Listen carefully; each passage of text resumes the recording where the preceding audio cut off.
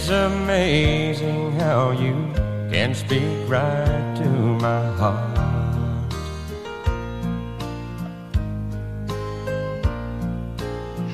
Without saying a word, you can light up the dark.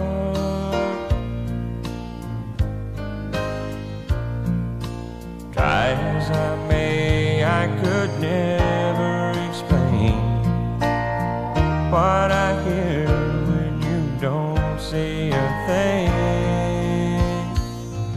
The smile on your face lets me know that you need me. There's a truth in your eyes saying you'll never leave me. A touch of your hand says you'll catch me if ever I fall. Now you say it best when you say nothing at all.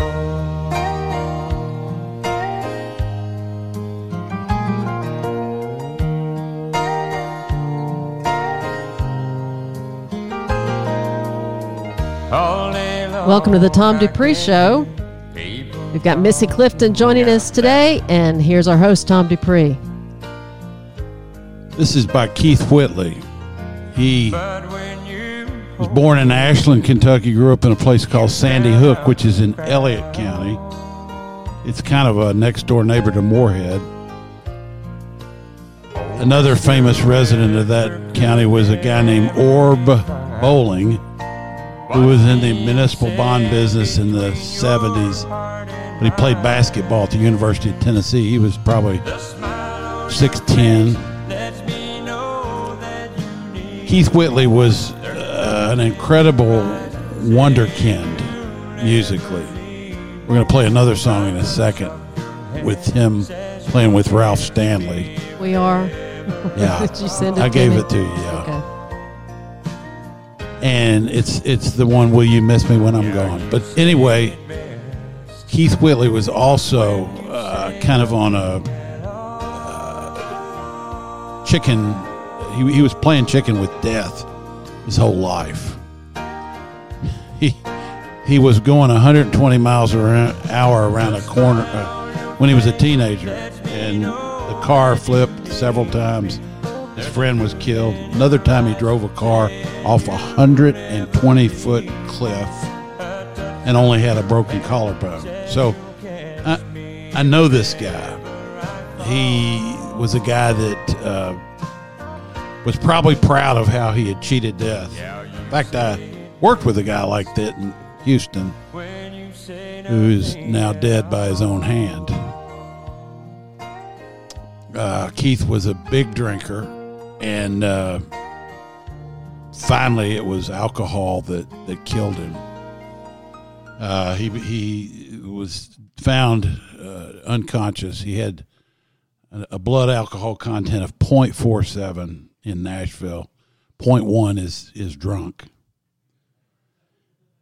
I guess for me, and they said that his voice when he was singing could absolutely fill up a room.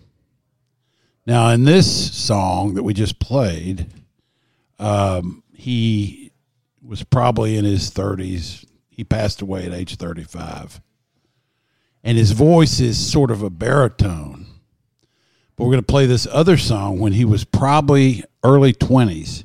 This is him playing with J.D. Crowe. This is at a bluegrass festival in North Florida. South Carolina, there are many tall pines. I remember the oak tree. Sounds completely different. It's the same guy. That we used to climb, but whenever I'm lonely, I always pretend that I'm getting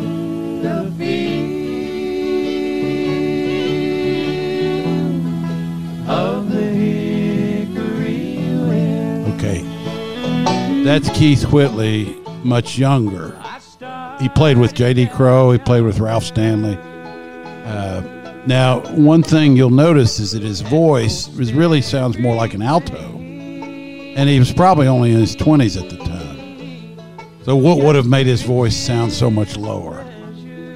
Probably years smoking, drinking, and carrying on. Yeah, and cocaine and Valium were also found in his system. It actually changed his voice. I don't know what to say other than it's just a mystery to me. And these things are not, they become more haunting, for me at least, as time goes by. Now, you know who made this song, who initially sang this song? Graham Parsons, because it's on this album that the Byrds did called Sweethearts of the Rodeo, Hickory Wind. Graham Parsons, another ill-fated young singer who met his death through substances. Grew up in Jacksonville, went to Bowles School, from a very privileged but heavily alcohol-ridden family in South Georgia. I don't know what it is exactly I'm trying to say, but kind of a study in the flawed nature of human beings. Now that's spot on. But these things, and talented ones at that. These things do not come without great personal struggle and pain. All right. Psalm 34, English Standard Version. I will bless the Lord at all times. His praise shall continually be in my mouth. My soul makes its boast in the Lord. Let the humble hear and be glad. Oh, magnify the Lord with me, and let us exalt his name together. I sought the Lord, and he answered me. I felt like saying I fought the law and the law won. No, I sought the Lord and delivered me from all my fears. That's interesting. He didn't deliver me out of all my troubles, but worry about the troubles, that is fear, which sometimes is worse than the trouble itself, he delivers me from. It's interesting. Those who look to him are radiant, and their faces shall never be ashamed. This poor man cried, and the Lord heard him and saved him out of all his troubles. Now, those are promises. Psalm 34, verses 1 through 6. We're recording this show on Friday, what's today, the 24th? And we have just gotten news this morning of the overturn of Roe v. Wade by the Supreme Court of the United States. First of all, I want to say I applaud the conservative justices on the court for standing their ground despite threats of personal harm and attack, and indeed one man being arrested outside the home of Justice Brett Kavanaugh. Despite this, they stood their ground and voted this way. And the craven, cowardly Chief Justice John Roberts, who always fearing the political reprisal of any decision the court makes, votes with the minority. 5-4, it was overturned. But one of the things that I've had this strange feeling about for many years is that many elements of this Roe versus Wade law are based upon a ruse, perhaps a phantasm, something that was construed to be the truth, but never really was. Missy Clifton has done some research and would like to just talk about a few things here. Well, interesting. Can I just throw in there happy birthday to Clarence Thomas, who we celebrated his birthday this week, actually Thursday on June 23rd, which I thought was kind of interesting. Personally, I think he is the America that we used to know. He grew up poor, and he never let anybody else convince him he was a victim or needed special help, and he had a trajectory that has landed him on the Supreme Court of Justice. I think that's something to applaud. 74 years old, Justice Clarence Thomas. It was just interesting. I was looking at the history of Roe versus Wade, and I'm sure that others can wax more eloquently than myself. But of course, that was a decision in 1973. But it started in 1969, and I was reading about Norma McCorvey, who is the Roe. She was Jane Roe to be anonymous during this court case. And as I was reading about it, it occurred to me, wow, wait a minute. She was pregnant, and she lived in a state where, and as most states already, abortion was illegal in most states.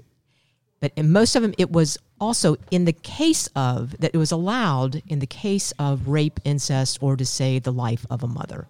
And she lived in Texas, and she could not, she was actually counseled by her friends to claim that it was a rape situation. And because there was no police report or backup of this claim, she decided that, obviously that it decided that was not the route that she went to. So she went to a local attorney and tried to get some advice on what to do next. And at any rate, as I was reading all about this, I'm realizing, wow, a lot of time must have gone by. What happened to this baby? Surely she couldn't have aborted this baby. And indeed, she didn't.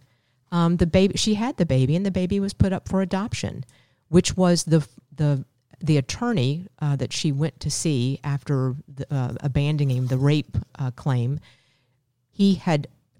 They put her on the process of putting that child up for adoption, and at the same time, he also referred her to a set of attorneys who were obviously the key piece of it pushing through the court system and what historically became Roe versus Wade. But as I said, it just occurred to me, I'm like, wait a minute. There's no way this woman had an abortion in this time frame that would have been allowed. And indeed, she didn't. Her name was Shelley Lynn Thornton, and there have been interviews about her in some years past. But it's just a very interesting story, I thought. So what do you conclude from that? I think that, it was that Roe versus Wade, I think I'm going to imagine for most people, they thought it was this woman in distress that needed help, and that her situation was something of those bruised, what do you call those, Elizabeth? It was like the bruise points, things that get people that get them upset. And that was rape, incest, or, in the case of saving the life of the mother. And Norma McCorvey qualified for none of those. She just was depressed and didn't want to have a baby. Is it a little bit like when the Duke lacrosse team was accused of Missy of raping the dancer, and it turned out to not be the case, but the people that brought the case said, but the principle was why we did it, not so much for the details of the case, but for the principle of it, that they had white privilege. And despite the fact that they didn't rape this woman who said that they had, in other words, it was brought forth on false premises, or like Sure. the Jussie Smollett case where, I got beat up. It was these white supremacists. They were going to hang me. And no, I didn't really do that, but I'm still not a bad guy. Well, and It's brought under false premises. Okay, and you could even throw in there Anthony Fauci's completely demonization towards the gentleman that had AIDS, and bringing about the condemnation to the entire gay community, because he said if you touch somebody that is homosexual, you'll get AIDS. Okay, so Casual. this is Anthony Fauci back in what, the 90s? And he let that was in the 80s, wasn't it? Yeah, and he let that false piece hang out there long enough that it became truth. Okay, and then nobody could back away from Right. it. So it's kind of goes along with the same thing. Same kind of thing. All right, here's what I believe really happened. I've shared that my grandmother in 1930, when she was pregnant with my father, was counseled to have an abortion by doctors. And the premise on that was, that she was going to have an extremely difficult delivery and that it could be fatal to her. She chose to go ahead and have my father. Now think about that for a minute. And she died 3 days later. They couldn't get her to stop bleeding. Okay, now, here's the thing that I don't like about it. Tom, Everybody's cell everybody phones needs to going turn on. their cell phones off. All right. Well, it was off earlier. The thing that here's what I'm saying about that is that it created. I think that what happened was it actually created the abortion business. Very quickly, people began to figure out, we can make a profit at this. Not only can we make a profit at it, charging someone to get an abortion, we can make a profit selling the body parts. Oh God, I can't even go there. You know what, Missy? You may not be able to go there, but I will, because I know that market exists, and it's a big deal. If they can harvest organs from live people in China and sell them worldwide, they can certainly harvest baby parts, and they've been doing it for years. And nobody wants to hear that part of it, but that is part of the economic premise behind the abortion industry. Nor the fetal parts that are in the vaccines, but that's for another day. Okay. Yeah. All right. Well, all right, here's the main issue, I think, okay, from all the personal side, that the ability to have an abortion, that really hasn't been overturned, but it's just following the Constitution and remanding it to the states. Yeah. That's it. I mean, it's not that We've already heard from New York State, from California, certainly from Colorado. These places are going to be where you can go take an abortion vacation. You can come to sunny California, get your abortion done, probably stay in a hotel for 2 or 3 days. Now, here's the part where it's a problem.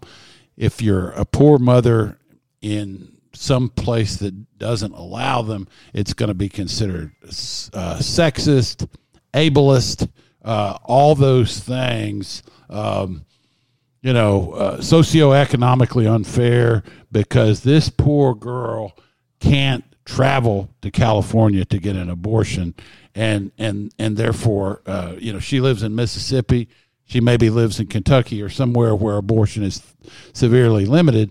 So it's going to be a problem. Now, what's interesting, and this is an article that you looked at, I can't believe that this kind of article is being written, but I talked about the abortion business right as if on cue at 10:19 this morning. This story dropped on the MSNBC news site.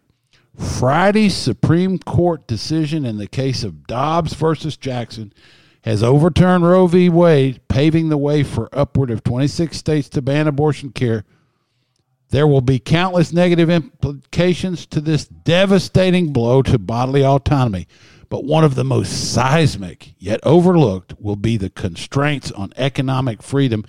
And these people have the audacity to write about how the overturning of Roe versus Wade is going to harm the economy.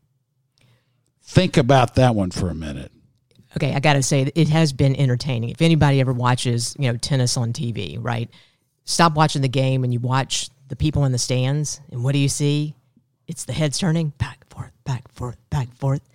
This morning, as soon as that decision dropped, it was really interesting because I kept refreshing my Google feed on Roe versus Wade, waiting for all the all the writers to start writing, the spinner of spinners, the teller of tales, to all start spinning this decision, and so that they can influence the way you feel about it, right? Yeah.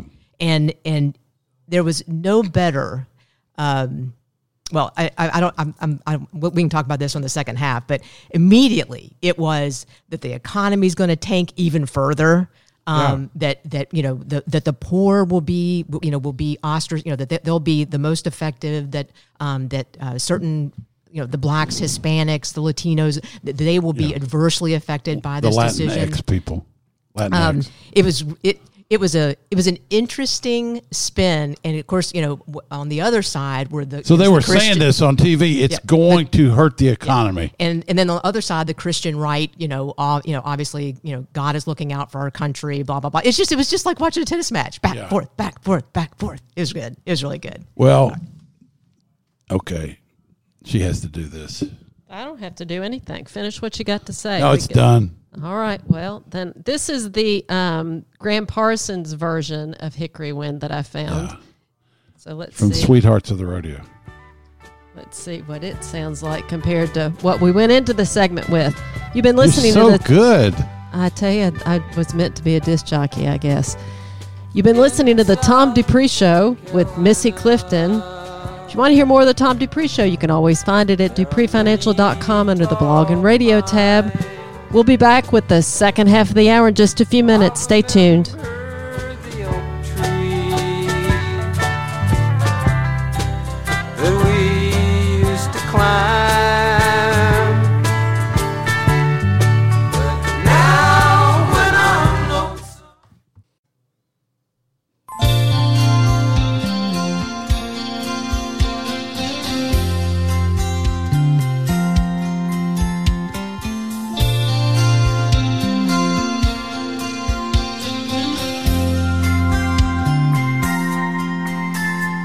Well, everybody talks about the California quakes, but the first time I ever felt the earth shake was in Miami. When Amy touched me, oh, it shook me. I told her I loved her and I wanted to stay, but she said, be sure, and I'll call you in LA. Even in the taxi, I could hear my telephone ring, calling me from Miami. Miami, what took you so long? I thought you'd never call. Miami, Miami, Miami, Miami loves me after all.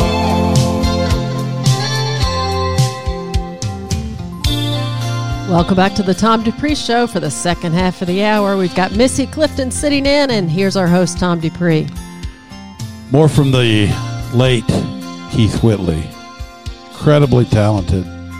Gone from our presence at age 35.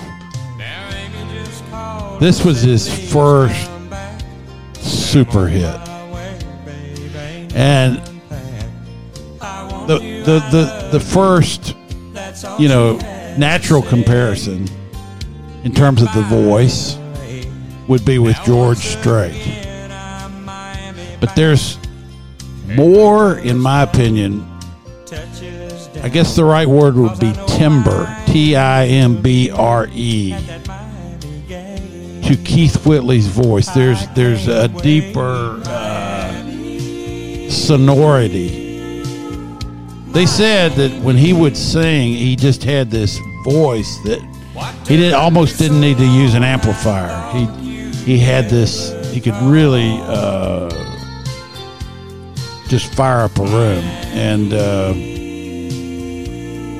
it just didn't. He just didn't last long enough. And I think about people I've known that didn't last long enough.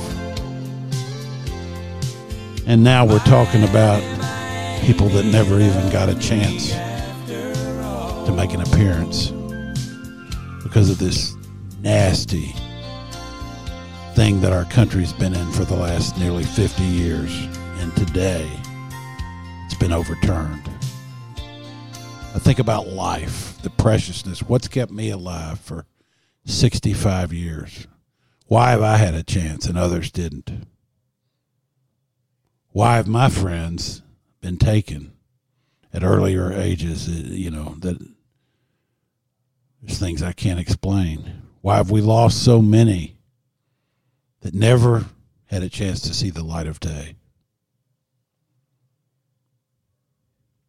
And right now I think about this, and I think about that our country has made a small but a large step towards a corporate repentance of the evil that's been upon us.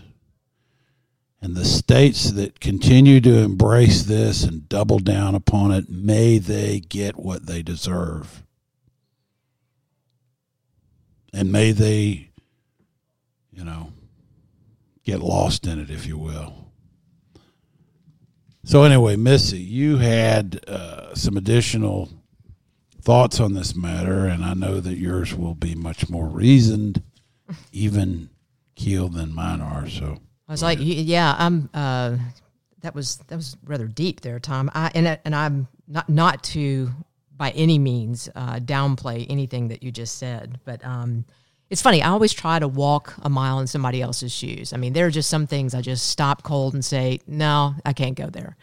So it's funny. I actually got on the Planned Parenthood site and I was just reading, and a couple things that just was real interesting to me today says very clearly, abortion is common and accepted, and the data proves it. That's what it says on the Planned Parenthood site. It says that regardless of age, background, or educational level, the majority of the people of the United States support Roe versus Wade, that the acceptance of abortion is long-standing, and that a majority of Americans have wanted abortion to be legal for decades. It also includes, it says, beyond the numbers, personal stories show that abortion is an essential health care service, no matter the reason. I thought about that. Well, that's interesting. I read that and I thought, wow, they are speaking to an audience, and I'm trying to read it as though, who is that audience? And it's kind of an interesting conundrum, because I think this is a example of when it's like your behavior and your beliefs just do not align. I think that's called cognitive dissonance. And I think it's a defense mechanism, because I need to think that no one would choose an abortion unless they had to. It's almost like they're saying, get pregnant so you can have an abortion. I don't know about that. I think it sounds that way a lot. I can't. That how would that not be true? I don't know. That defies. You're not going far enough. That's emotion trumps into that logic. No, wait a minute. You're not going far enough into that statement. What they are saying there is a market for abortion. There is a market. It's a business. It's an ongoing business, and we're all in. Okay, I hear you. But as I said, for myself, I have to speak for myself. You want to see the good in people. Well, as I said, I need to know. It's a need of mine to know that no one, and I make that assumption that no one would do anything that wasn't absolutely necessary, and that would always do for the greater good. And I need to know that. I know that it doesn't happen. I'm just saying I need to know that. It way doesn't happen. Okay, so I need in the same. I hope you go from needing to wanting, because if you need to know it, you're going to be needing it for a long time. Okay, I need to know. Moving on from abortion, for instance, in the same way, I need to know that the FDA and the CDC has my best interest at heart. I need to know that rubber stamping shots for kids all the way down to 6-month-old with no explanation. I need to know that they did that for the right reasons.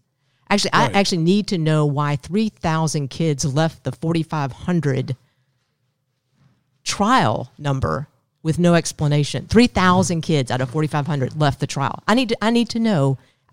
It is. All right, what does that mean? Left the trial? Did they die? Exactly. They haven't explained. It's really interesting. 2/3 of the trial left on what they based the vaccines for the 6 months and up. 2/3 of them, more than 2/3 left with no explanation. It's all right. So I'm back to that. I need to know. All right. So interestingly, Rand Paul, I don't know if you knew this, but last week, as if there isn't anything more, as you said, monumental that's been going on in the country. I loved it. Where are these people that are standing up and asking the hard questions, right? I need to know these things. I want people to ask the questions. I'm not in the position of asking those questions. And I loved it when Rand Paul stands up in a Senate hearing on the Senate floor last week, and he says to Anthony Fauci, are there any studies that show a reduction in hospitalizations or death for children so that for them to take the COVID booster? And That's a simple enough question. He said no. There are no studies that show a reduction in hospitalizations or death for children to take the COVID booster. He then goes on and says, are you or anyone involved in approving or reporting the vax receiving royalty payments from companies that manufacture or sell these products? What was Fauci's answer? He said, I am not required to disclose that. I mean, as far as I'm concerned, you just might as well just drop the mic. Yeah. Drop the mic. Drop the mic. Listen to what just got said. Listen to what just got said. Now, let's talk about Kentucky for a minute. Yeah. Kentucky's a trigger state. So what does that mean? Right. So that was one of the concerns, and I think we were talking about this. Let's talk about what's going to go on in our locale based on right. Roe v. Wade being overturned. But basically, there are 13 states that have trigger laws that would basically ban abortion immediately upon Roe versus Wade being overturned, and Kentucky is one of those. Okay, so that means that as of now, it is illegal to perform an abortion in the state of Kentucky. That's what I understand. That would be. Are we going to get clarification on that through our attorney general or the governor's office, or are they just going to pretend like it isn't the case? See, here's the thing that I'm concerned about. I think half of this country is going to go along their merry way and pretend like this didn't even happen. Now, I think what's going to happen is you're going to see a profound marketing campaign take place by states and places that can and do perform abortion. But I think you'll see them continue in states that cut it off, and they will dare the powers that be to come in and charge them with murder. Okay, that's going to be what it's going to come down to. Who is going to enforce this thing that has just been passed? We know that in 26 states, roughly, it's going to become outlaw, but there's going to be 24 where it isn't. Now, this is going to be a great divide in our country, because the ones that are doubling down on abortion are not about to be swayed by this ruling. They're not going to change. So what I'm talking about is a civil war of ideas. It's not a shooting civil war yet, but it may be headed that way. We see it in the January 6th show trial that's going on. When you steal elections, there's all kinds of consequences. And by the way, the reaction to this, this latest development should test, once again, I mentioned this several weeks ago, it should test the January 6th principle. If you have people rioting, making themselves known, going against that are demonstrating and rioting, it will test the January 6th principle. If you want to try to roll back a Supreme Court ruling, you're basically saying we don't like a political or a judicial outcome, and we want to overthrow the government. So let's see what shoe the foot gets on. If they don't steal this next election in November, by all indications, the Republicans will be taking over the House. And there should be inquiries, subpoenas, all kinds of things. Now, let's look at, I want to kind of bounce it back to business and what we do here in this office. We are in the investment business. We invest our time. We invest our financial resources. We invest our energies into finding good investments because we believe that financial autonomy for our clients is actually a political statement. It gives you the ability to do things and say things and do stuff in the world that you can't do if you don't have the financial means.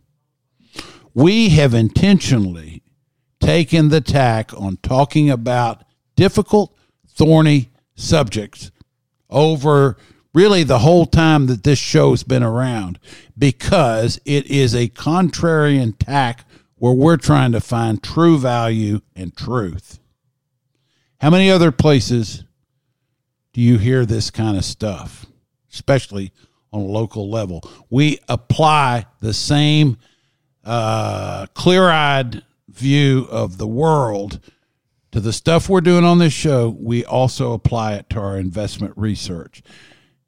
What you hear on this show in the free speech realm is akin, similar, kind of like what we do in the investment realm.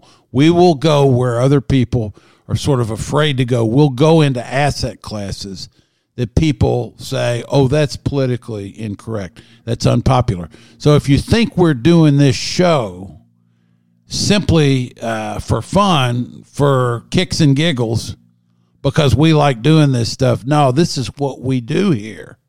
Day in, day out, we explore the side of the coin that a lot of people are afraid to go on.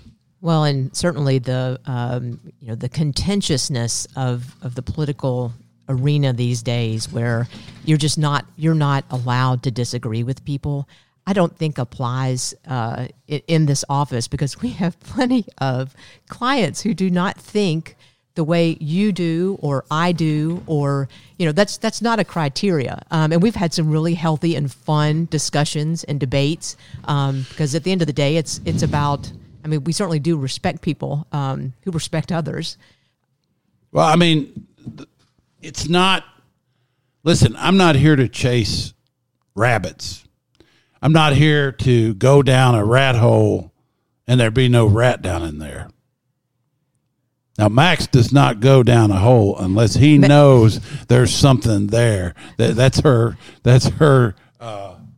wiener dog, if you will. That's my elderly dachshund. Yeah, and he goes after stuff, but he don't come out empty-handed. He does not come out empty-handed. He doesn't come out empty-handed. That dog doesn't waste. He smells it. He goes after it. He does not waste his effort on going after something that ain't there. That's what we try to do here. We don't. Listen, you think, well, what are you doing, Tom? You're chasing your tail. Not really. I like to go after things that I know there's something there. I'm a real big guy. I'd be in a dog world more like a St. Bernard, maybe a Mastiff. Missy is a very small lady. She would be more like a terrier, if you will. But we both have small person, big presence. Yeah, and we and Elizabeth is rock steady. Don't make a face like that. I'm trying to be a. The point I'm saying is that we follow things that. I'm an Amazon woman. That's what it is. Okay. That's what made it. That's however you want to call it. No. I'm a small person too.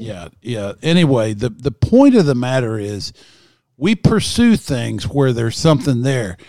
If I'm looking for an investment lead or some kind of political malfeasance or something, it's of the same mindset.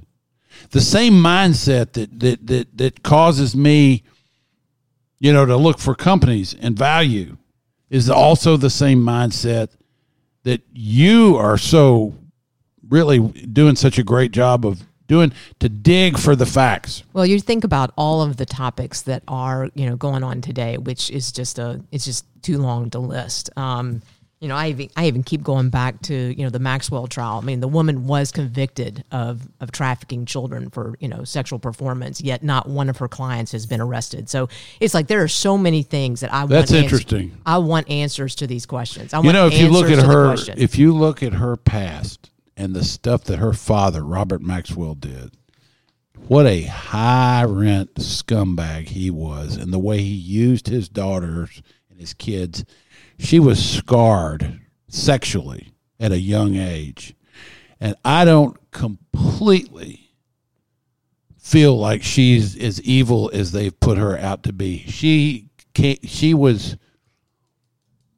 There's a kind of abuse that can occur to people that sort of breaks them, and they're going to be bent the rest of their lives, and they're only going to relate in a certain way.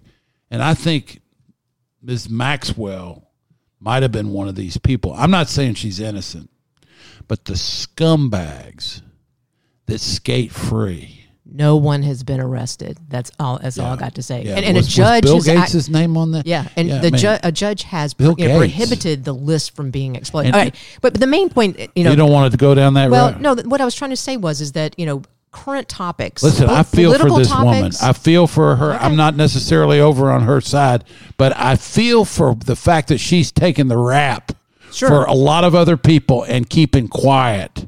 But all I'm saying is that current topics, and current topics meaning in the political realm, judicial realm, societal.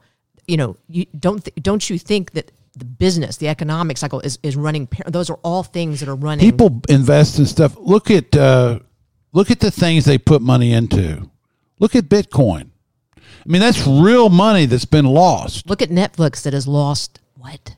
Over. But that's a real product. But people have pushed back on what's well, being look, offered. We're investing in Warner Brothers Discovery. I think they have a real platform, and they have a leader in David Zaslav. Let me tell you something. Heads at CN will roll. This Brian Stelter clown, he's out. David Zaslav will bring CNN back towards the middle. They got nowhere to go but up at this point. I'm just saying there's parallels. That's all. Yeah, I mean, there's going to be all kinds of pushback because these people, they're like the 52% of Democrats that said if our country was attacked, they'd run. They set up camp and seek rent, but they don't add anything to the mix. Give me a break. Get involved. That's what we're trying to do. Well, it's just like they say, when you push a nice person over the edge, when they push back, they really push back. It's the Hickory Wind. So, part 2. Yeah, it's just I wanted to get more of it in to close the hour, this particular hour out. You've been listening to the Tom Dupree Show with Missy Clifton. Our financial guys will be joining us for the next hour. And the market's been interesting again this week. So where are they waiting right now as we wait on them? They're not waiting anywhere. They're waiting for me to call them and say it's time. Okay. So stand by. We'll be back in just a few minutes. Makes me feel